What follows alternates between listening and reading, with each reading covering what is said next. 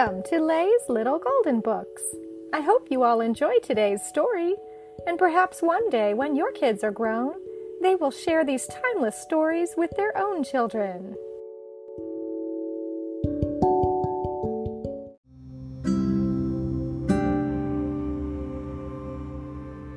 Disney Princess, Palace Pets, Treasure's Day at Sea by Andrea Posner Sanchez, a golden book.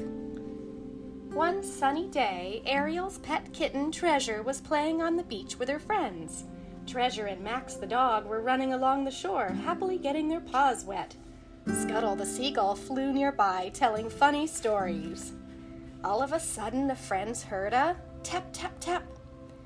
"Was that you, Scuttle?" Treasure asked. Scuttle shook his head. "I awk, and even caw sometimes, but I never tap, tap, tap," the seagull replied. The tap, tap, tap sound continued. Max scampered up a sand dune and looked around. He pointed a paw out toward the ocean. That was where the sound was coming from. Treasure, being a very curious kitten, wanted to investigate. She leaped onto a piece of driftwood and floated out into the water. Treasure soon passed a dolphin doing some amazing leaps, but the dolphin wasn't making any tapping sounds. Then Treasure floated by a pair of sunbathing seals. They waved their flippers but didn't make any tap-tap-taps. "I see something," Scuttle reported from overhead. "Turn a bit more to the left." Treasure used her paws to paddle her driftwood boat. The tap-tap-taps were getting louder. Soon the kitten spotted a sea otter. Treasure watched as the otter lifted a clamshell and banged it on a rock she balanced on her belly.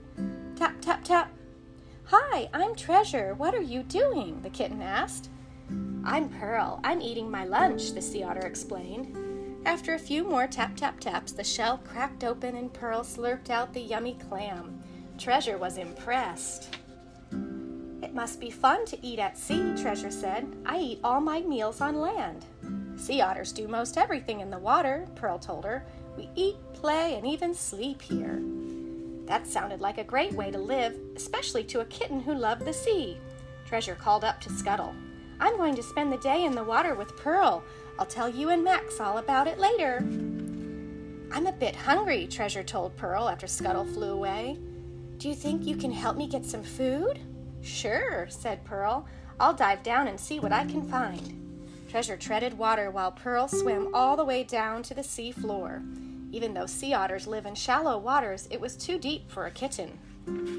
Pearl soon swam back up with a sea urchin for each of them. The sea urchins were purple and spiky and didn't look anything like the food Princess Ariel fed to Treasure. "Actually, I'm not that hungry anymore," Treasure fibbed. "You can eat mine, too." Pearl banged the urchin on a rock until its shell broke. She happily ate the soft insides. "After eating, I usually groom myself to keep nice and clean," said Pearl. "You want to see?" The sweet otter rubbed her fur while twisting and turning and even doing somersaults. Treasure gave it a try, but before long, the poor kitten was miserable. Her nose and ears were filled with water. "Sorry about that," said Pearl. "I didn't know your nostrils and ears don't close up in the water like mine do." Treasure was exhausted. She might not have been able to swim as well as the sea otter or eat the same food, but she was sure she could nap just as well. Treasure flipped onto her back and closed her eyes like Pearl did. Now this was relaxing.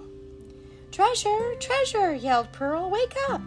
The kitten woke with a start and was surprised to find herself on the opposite side of the cove. "What happened?" Treasure yelled back.